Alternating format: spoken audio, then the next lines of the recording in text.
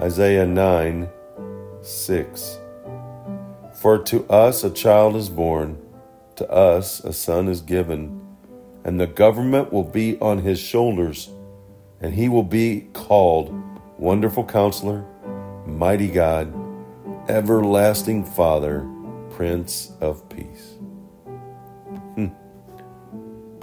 The prophecy of Isaiah, hundreds of years before Jesus is born.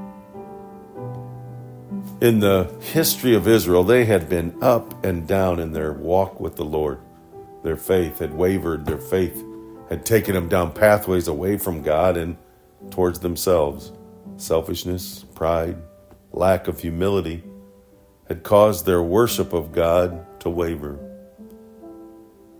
Has that happened to you in your life? Have you wavered in your faith and trust in God? You read this prophecy of Isaiah. This son will be given, this son will be born, and he will be called Wonderful Counselor, Mighty God, Everlasting Father, Prince of Peace. Those words grant us comfort. They give me a sense of this overwhelming covering of love. Prince of Peace, Everlasting Father, Wonderful Counselor.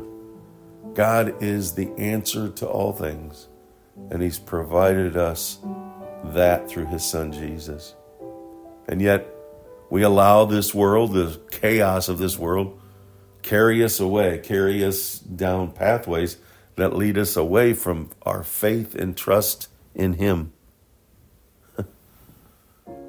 It says that the government, His government, will be placed on His shoulders. And we think that means that God's going to remove all the struggles that we're having in this world.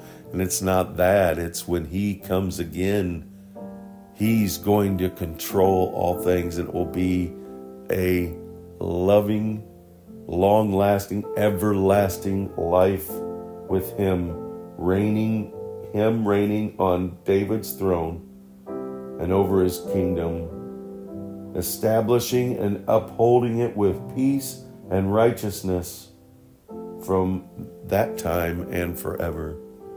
That's what we have to look forward to. And we need to invite others into that peace and into that everlasting life with Him reigning and ruling in peace, in love, as a wonderful counselor. And that's at our disposal as we walk this earth. He's here. He's with us. He grants us His Holy Spirit, and may we trust in Him as we walk through a life of struggle, turmoil.